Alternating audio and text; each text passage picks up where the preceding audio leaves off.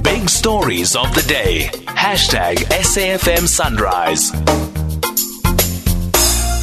5 minutes to the top of the hour. It came as no surprise to many South Africans that Eskom, after announcing that they will recruit engineers, specifically retired engineers and high-skill engineers, with the support of unions, it came as no surprise that they were unable to do so when they announced it last week. In particular, it came as no surprise to Professor Mark Swilling, the coordinator at the Center for Sustainable Transitions at Stellenbosch University. Why? Because he has been warning that South African engineers are leaving South Africa en masse for various reasons. What are some of the pull factors? What are some of the push factors?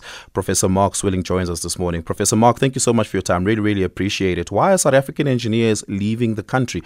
Are they being pulled or are they being pushed? It's a combination of both. Basically, when it comes to high-end professionals, particularly in the engineering sector, they prefer to be able to operate within functional institutions that give them the relevant space to think of problem solving and creative solutions in ways that are relatively free from abuse. And when I talk about abuse, it can be personal abuse, it could be professional abuse, in ways that is typical of dysfunctional institutions. Yeah, so it's not money. It can't be singled out as more money is being offered by countries with stronger currencies and better economies. It's largely because South African institutions are dysfunctional.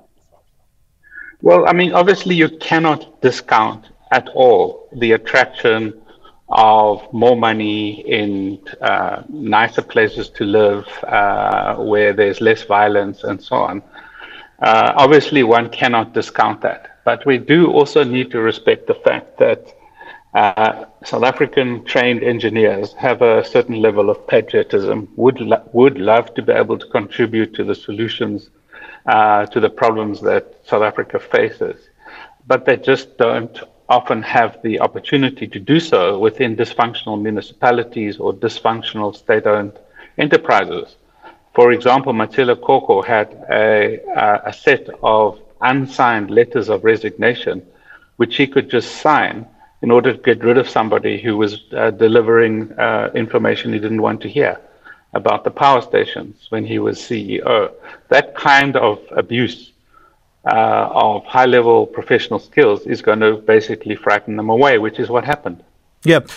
The public sector is not the only place where engineers can work in South Africa, albeit a massive employer. What has the private sector been doing to retain some of South Africa's best skilled engineers? Well, in the private sector, you have more functional institutional environments.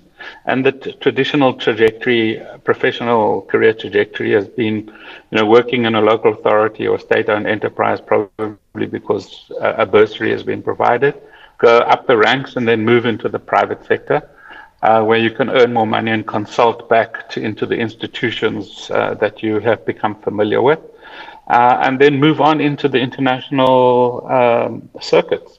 That has been the traditional trajectory. Now, your question is, has the private sector done enough to contribute to the reproduction of this pool of skills? Probably not. I think more could be done in the collaborations with universities, but in particular technical universities, where the BTech qualification is an absolutely critical part of what is required in the future.